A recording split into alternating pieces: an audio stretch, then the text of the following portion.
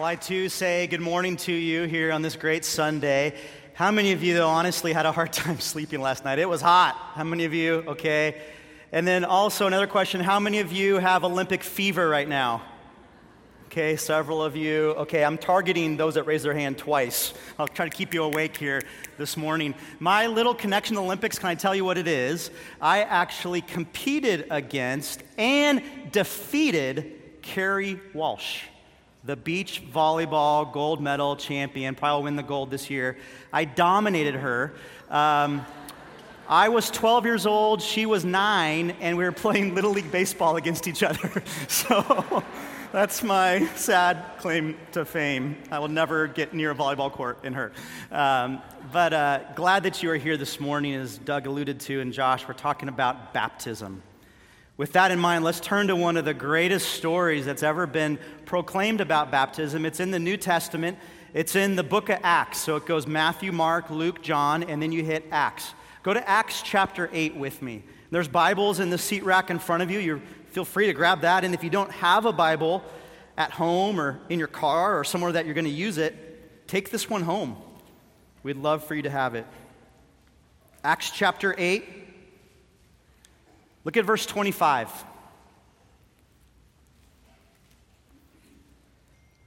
And I'll read out loud. Just follow with me.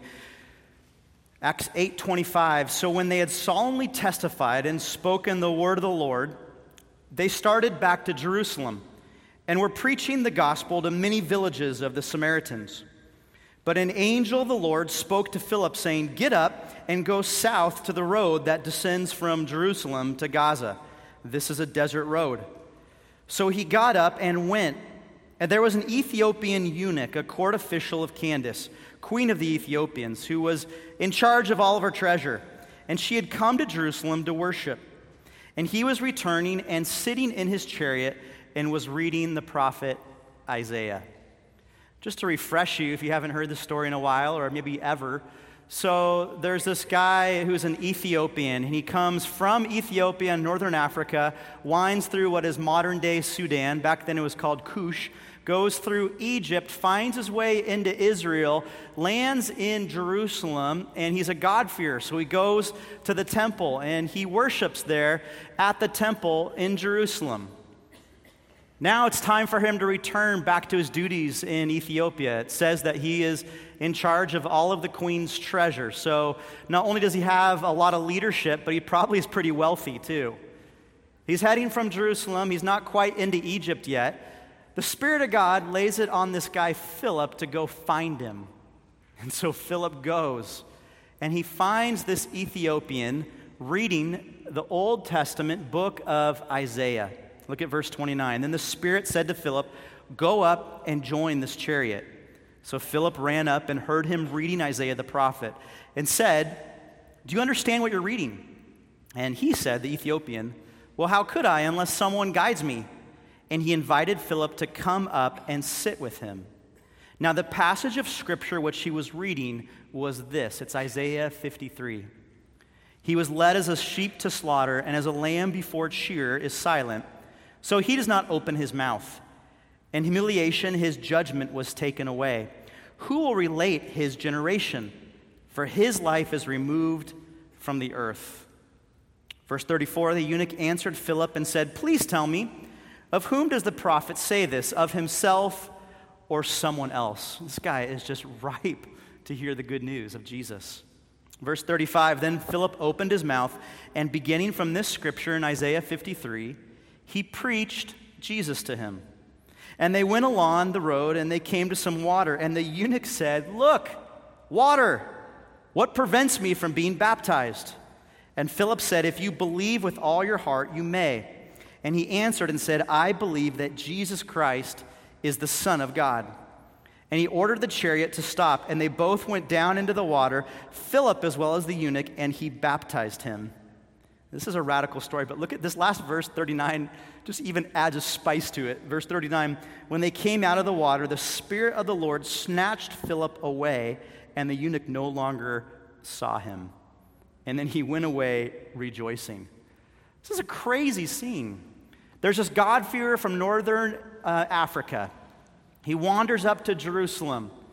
worships there at the temple, still has tons of questions, though, about who God is. Leaves Jerusalem, comes down the path, he's headed home. Philip, inspired, moved by God, shows up, says, do you know what you're reading? How would I know? I have all these questions. Philip, taking the very best passage, I think, that you could ever explain Jesus from to a Jewish person, takes Isaiah 53 and proclaims Jesus through it. This Ethiopian believes, and then they see some water, and he goes, let's get baptized. He gets baptized. And then Philip just disappears. It says the Spirit moved him. I don't know if that just meant Philip all of a sudden got Olympic athlete running ability and just took off, or if he just disappeared or what. But the Ethiopian is just so overjoyed with meeting Jesus that it doesn't even seem to matter that Philip's gone. He just goes on his way praising and worshiping God. This is the account of the very first African to ever become a Christian. It's pretty cool.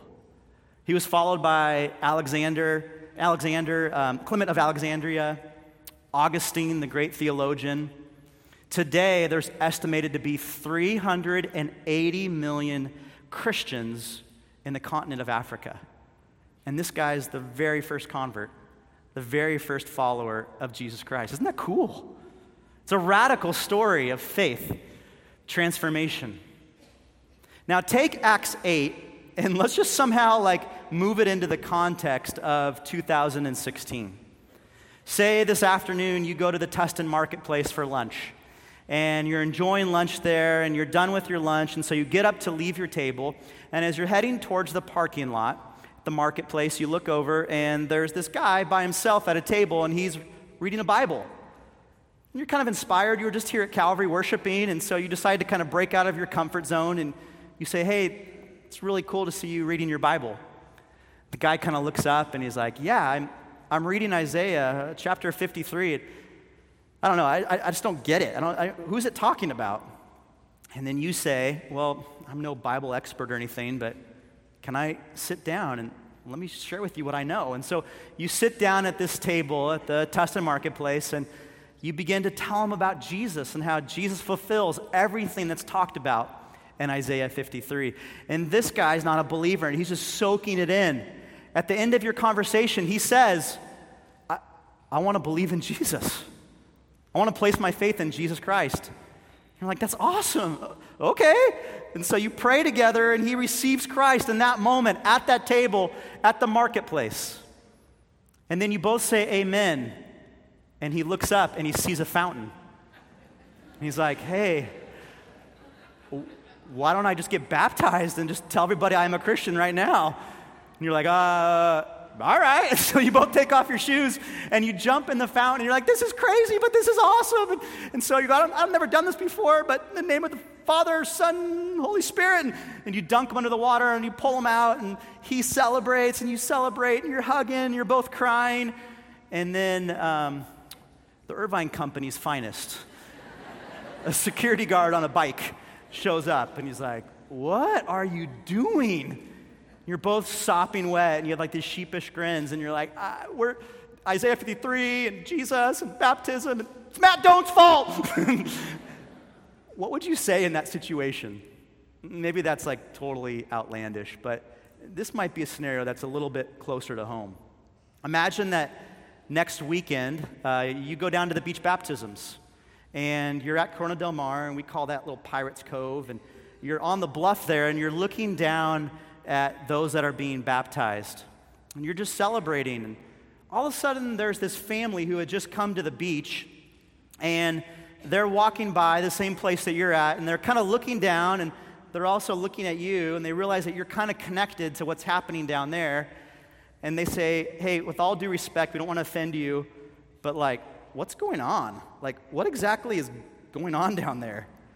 And it makes sense, right? There's people fully dressed, going out into the water and getting baptized backwards and then coming out, and everyone's cheering, and they have their phones and they're taking videos and pictures, and it's kind of weird if you really think about it. And so you're thinking to yourself, you're like, how do I explain what's actually going on here? There was a little boy who was once asked what baptism was. He said, it's when the preacher holds you underwater and you think about Jesus. I think that's cool. So you're sitting with this family and you don't know what to say, and then all of a sudden, sadly, most of your life is built around movies. So all of a sudden, all you can think about is this scene right here. Watch this scene on the screen.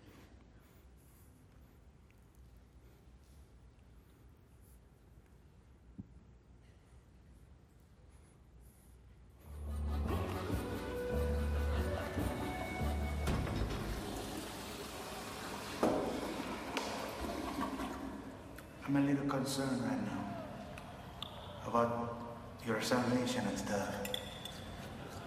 How come you have not been baptized? Because I never got around to it, okay?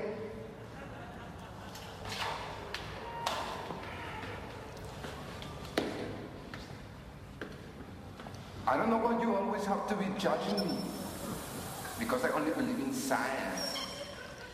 But tonight, we are going up against Satan's caveman. And I just thought it would be a good idea if you... Felicidades.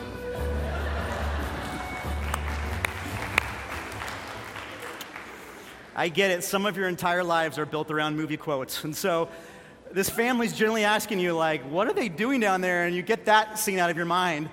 And then you get serious with them. And you go, well, here's what's going on. The first scripture that you go to is Matthew 3. So let's turn there right now. Go from Acts 8, go back in your Bible to Matthew 3. We're asking ourselves the question, what exactly are we doing when it comes to baptism? Matthew 3 is the account of Jesus. Jesus was baptized. I want you to read it for yourself. Matthew 3:13.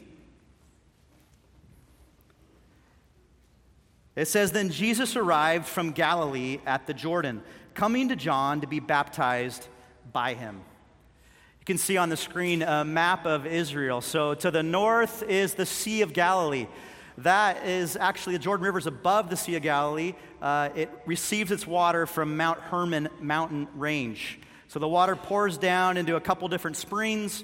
It forms the Jordan River, pours into the Sea of Galilee, and then out of the Sea of Galilee, the Jordan River kind of comes back together again and goes all the way down Israel till you reach the Dead Sea. John the Baptist was somewhere between the Sea of Galilee and the Dead Sea, baptizing people. There was many that were coming from Jerusalem to the west.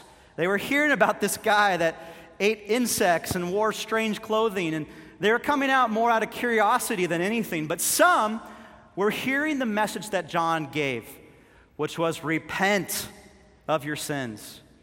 Be baptized. The Messiah is coming. And so some were doing that out there in the wilderness with John. It says here in Matthew 3:13 that Jesus came from Galilee to the north, found John, and then look at what John does when he sees Jesus. Verse 14. It says, "But John tried to prevent him, saying, I have a need to be baptized by you, and do you come to me?" Like immediately, John recognizes who Jesus is. He doesn't feel worthy. Let me remind you that John's name is John the Baptist. And he was a guy who didn't feel qualified to baptize this man who showed up.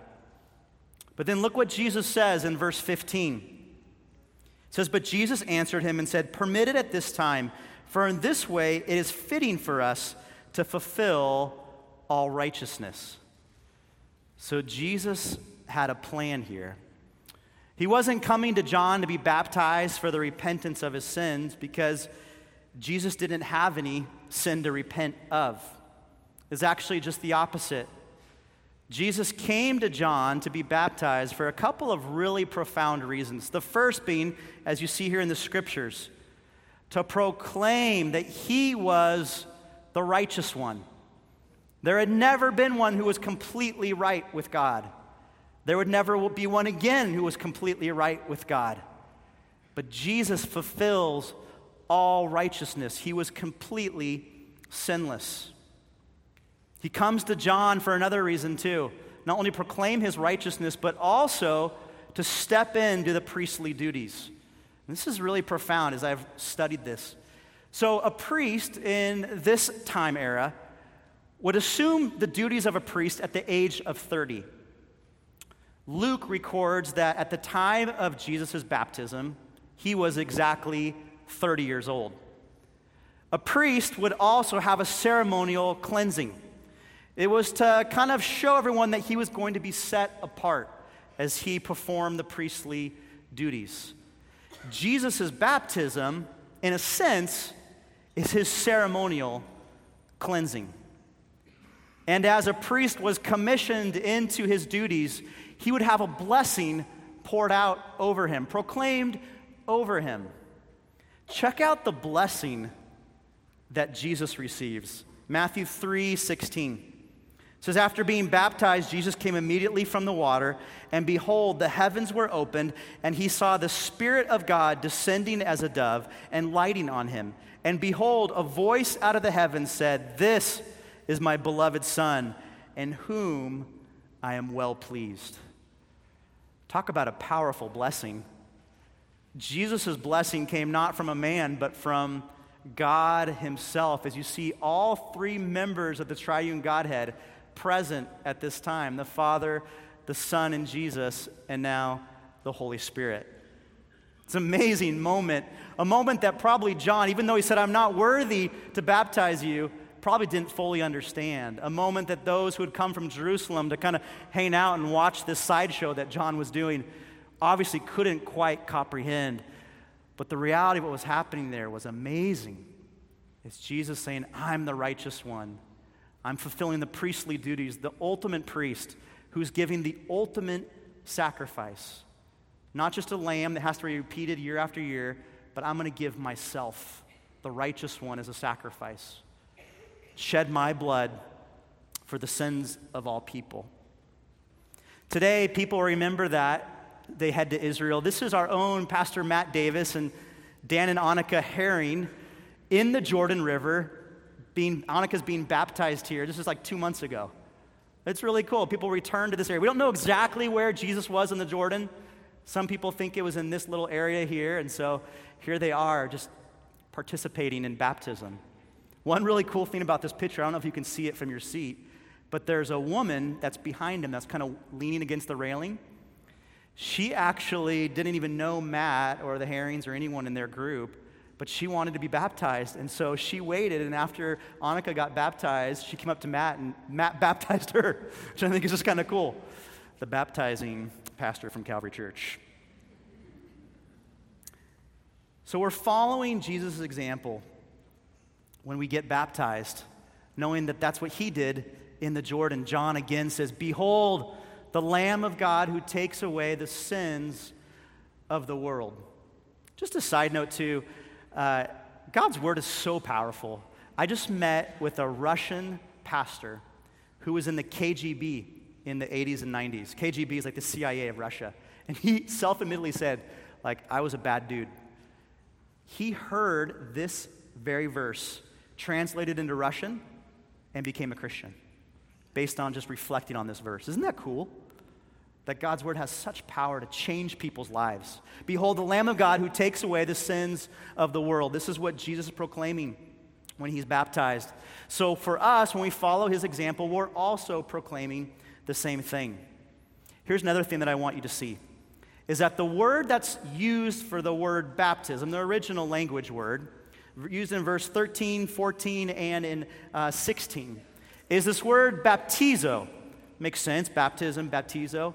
But it very specifically means to immerse or dip. This was a word that wasn't just exclusive to the Bible. It was used throughout that time frame to describe a lot of different things. For example, baptizo was used to describe when they would take a cloth and they would dip it in dye and it would change colors. So you'd have one color, you would dip it all the way under the water, let it soak, and then it would change colors. Do you see that? So that was called baptizoing a fabric, immersing it, dipping it.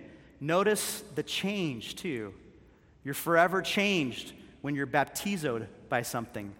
200 years before Jesus was born, there was this physician named Nicander, And Nicander also dabbled in recipes, so to speak, and he wrote a recipe that was later found, thousands of years later, about making pickles.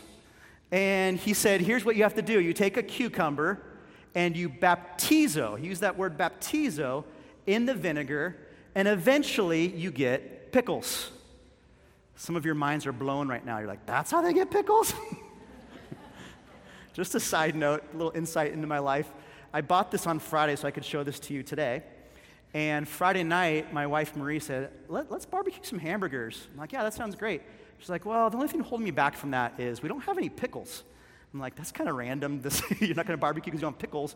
But I'm like, I actually have a whole jar of pickles in the car. And so there's actually one less pickle than I wanted to show you here this morning. But I want you, when you think of pickles, to think of this word, baptizo, to dip or to immerse. And so here in Matthew, as it's described in Jesus' baptism, it said that he was baptizo. He was dipped or immersed under the water. So that's one of the reasons that here at Calvary, we immerse people, we put them under the water, rather than do what some churches do, which is sprinkle or pour. We take the original language and we say, hey, I think that's how Jesus was baptized, so we're going to do the same thing. And so that's the first reason. If you were with a family at Corona Del Mar and they're like, what's going on down there? You say, well, we're following the example of Jesus. Here's another reason. We are also identifying with the life, the death, and the resurrection of Jesus Christ. Turn from Matthew 3 and go through your Bible to Romans chapter 6. It goes Matthew, Mark, Luke, John, Acts, and then you hit Romans. Romans 6, look at verse 3.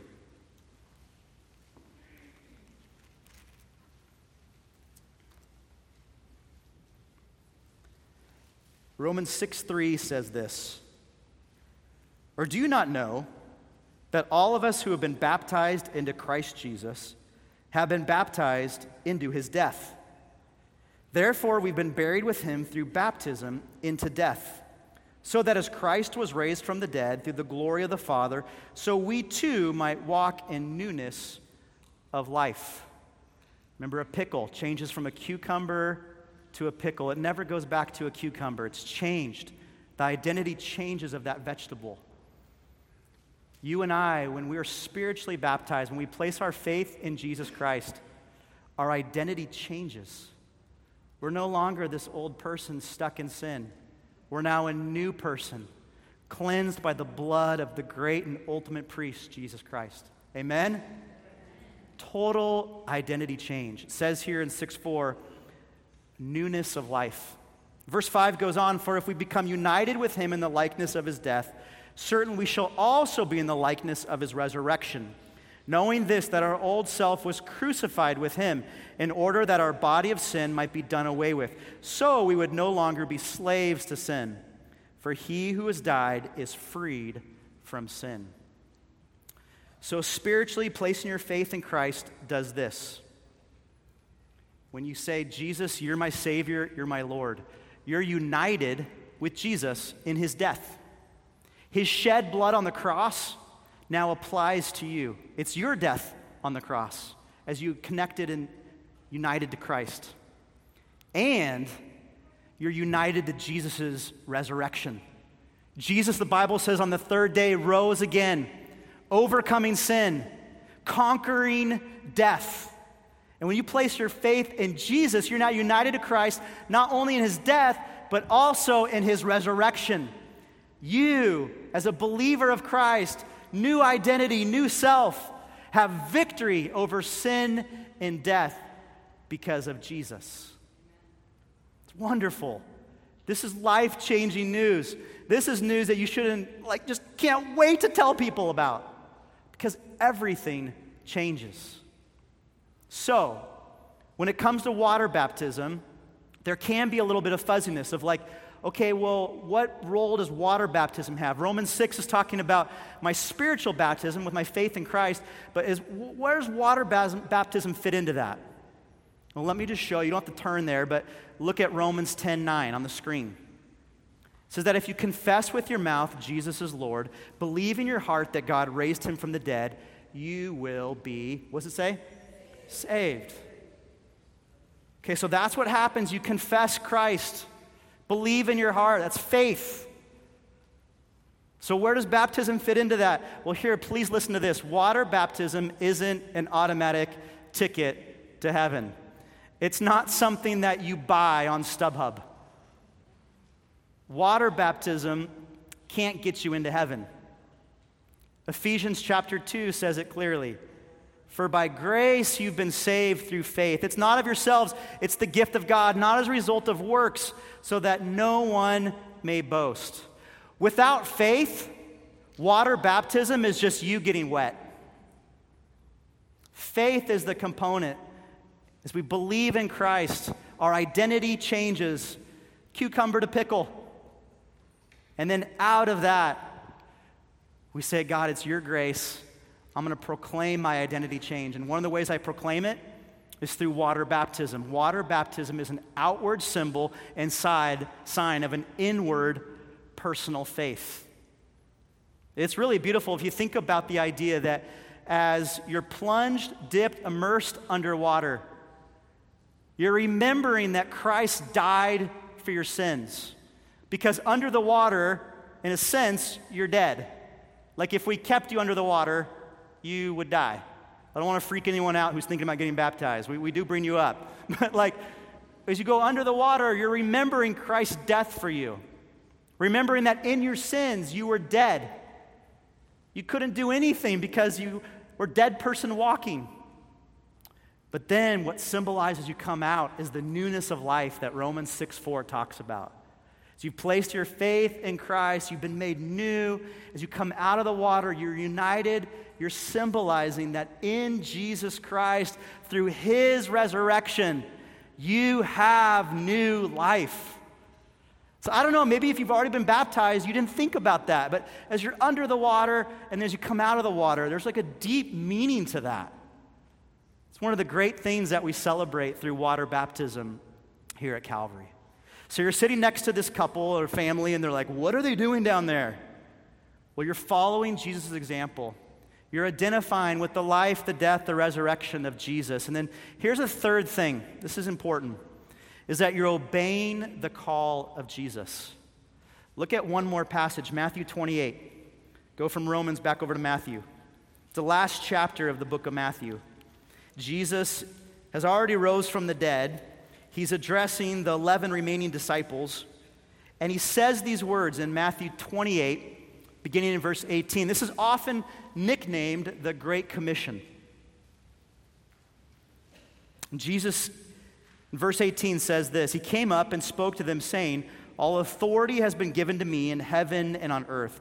Go, therefore, and make disciples of all the nations, baptizing them in the name of the Father and the Son and the Holy Spirit, teaching them to observe all that I commanded you, and lo, I am with you always, even to the end of the age. So these are some of the last recorded words of Jesus on earth before he ascended into heaven. And so you figure that Jesus only has a few more things to say. This is one of the things that's recorded, so this must be really important. Jesus is saying, go. That's one of the reasons here at Calvary that we're so passionate about global missions. Because we take this passage seriously, to go, to send people into the nations and disciple them. Disciple is just a fancy word for saying making followers of Jesus who grow, who look more like Jesus each day. So it says, go, make disciples, and then baptize them. One of the things that we do here at Calvary when we do water baptisms, we say, in the name of the Father, the Son, and the Holy Spirit. And the reason we say that is because these are the exact words that Christ calls us to say, as we're saying, baptize them in the name of the Father, Son, and the Holy Spirit. The first century church took this commission seriously. They went a lot of places. They made disciples, and they baptized. You can see some of the references that are on the screen. They're in your notes too. Earlier in Acts 2, 3,000 people believe and are baptized. Can you imagine doing 3,000 baptisms? Like the disciples' arms are like throbbing and they're like, oh. Maybe that's the only thing a pastor thinks about. I don't know. But in Acts chapter 9, you have the radical conversion of Paul. Paul was a murderer of Christians. He persecuted Christians. He meets Jesus in a real way, becomes a follower of Christ, and then he's baptized in Acts chapter 9. In Acts chapter 10, we see the beautiful story of the first Gentiles, the first non-Jewish people being baptized, as Peter gets to be part of that. Radical conversion, radical identity change. In Acts 16, you read about the first European converts. Acts 8 talks about the first African follower of Christ. And then we have Lydia, the first European convert, and her whole family become Christians and then are baptized. Later in Acts 16, you have the story of the Roman jailer who has another incredible experience with the Lord and is baptized. Acts 18, Crispus, who was a Jewish religious leader, had everything to lose by becoming a Christian. He comes to Christ and is baptized. Acts 19, the first believers in what we call modern-day Turkey follow Christ and are baptized. So the early church, the first century church, took the words of Jesus seriously. They went out, they made disciples, and they baptized. Our call is to do the same. And one of the cool side effects of that is that we get to be part of the global family of God. Think about, like, next week when we do baptisms, think about all the other churches around the world that are also doing baptisms that day, or this month, or even this year. When you are baptized as a follower of Christ, you join an incredible line of heroes, great cloud of witnesses, Hebrew talks about, who have proclaimed their faith in Jesus Christ. Maybe you caught the email that we put out earlier this week, but I was really struck by the story of this girl in East Malaysia. She was a teenager, and she came to her church to be baptized. There was a visiting pastor from Texas. His name's Jim. Jim was kind of watching everything take place, and he noticed that this teenage girl had suitcases with her when she came to the baptism. Later, when it was just Jim and the pastor who baptized this young girl, he asked the pastor about it. Said, what was the deal with her bringing her suitcases? Was she doing like a sleepover somewhere? Or the pastor said, no. Her family told her that if she was baptized as a Christian, that she could never return home again. And so all of her stuff was in those suitcases. When I hear stories like that, I honestly get a little jealous because I think of my own baptism experience, maybe yours as well. We didn't face that type of black and white, okay, I'm standing up and proclaiming I can never go back. Although we live in a more comfortable society, at least at this point here in Orange County, to proclaim Christ, I don't want that to minimize the seriousness and awesomeness of your baptism. When you are baptized, when you say, my inward faith has changed me, and now I outwardly want to proclaim that, you're following the example of Jesus. You're identifying with his life, his death, his resurrection, and you're obeying his call. These are worthwhile things, don't you agree? Baptism is an important thing of our church. Let me finish with this. I read to you Acts chapter 8. One of the verses that stuck out to me in that was at Acts 8:36. It simply says, look, water. What prevents me from being baptized? This is the Ethiopian talking. He had just made a decision to follow Jesus. He sees water and says, what's holding me back? Let me invite you to consider that same question. What prevents you from being baptized if you've never been baptized as a believer in Jesus Christ? Maybe it's, I'm shy, I don't like to be the center of attention. I think the things that we've covered this morning are worth overcoming your shyness for. Maybe it's like, I'm waiting for the perfect moment, Matt, like I want to be in the Jordan River, or I want to have my birthday and the day I became a Christian all line up in this perfect triangle, and then that's the very hour I'll get back. It's like, just go for it. Your baptism isn't the end of your faith. Your baptism, in a sense, is just another step in your faith. Don't wait until you've arrived. If you're a believer in Jesus Christ and you haven't been baptized, I say go for it. Now's the time. Maybe you're not a believer in Christ, though. Today can be the day that you do that. It's simply acknowledging your sin, admitting that you can't save yourself, and inviting Jesus, the righteous one, the pure, spotless Lamb of God, to come into your life and simply say, Jesus, I'm a sinner. I need you. Forgive me of my sins. Be my Savior, the leader, the Lord of my life. If that's your heart conviction, you can become a follower of Jesus today. And then look, there's water. Why don't I be baptized? We're going to respond with worship in just a moment. But I'm going to invite you as we worship through music.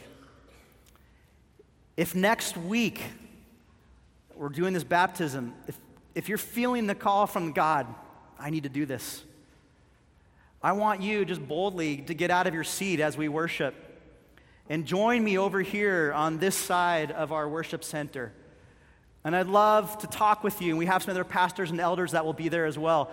We'd love just to talk with you and encourage you and sign you up in a sense to jump through this idea, this great spiritual truth of being baptized as a believer in Jesus Christ. If you have questions and you're kind of wondering, well, I don't know, should I get rebaptized? I was baptized as a baby, what do I do? On the back side of your notes, this is really key. If you got that little booklet when you came in, on the back side, we do some frequently asked questions about baptisms here at Calvary Church. I apologize, the font is like 2, but I encourage you to look through that. There's some really important things for you to read through, and it will help answer a lot of questions that you may have. So with that in mind, let me pray. And let's invite God to continue to work in our hearts and lives.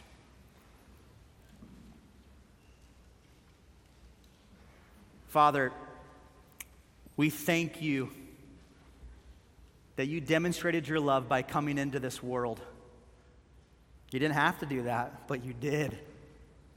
Lord, thank you for not only coming into this world, but then going willingly to the cross, shedding your blood, paying the ultimate price for our sin.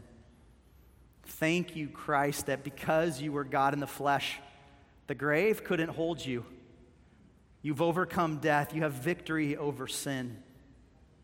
And God, I pray that in this moment that we would relish in the fact that you are the victor.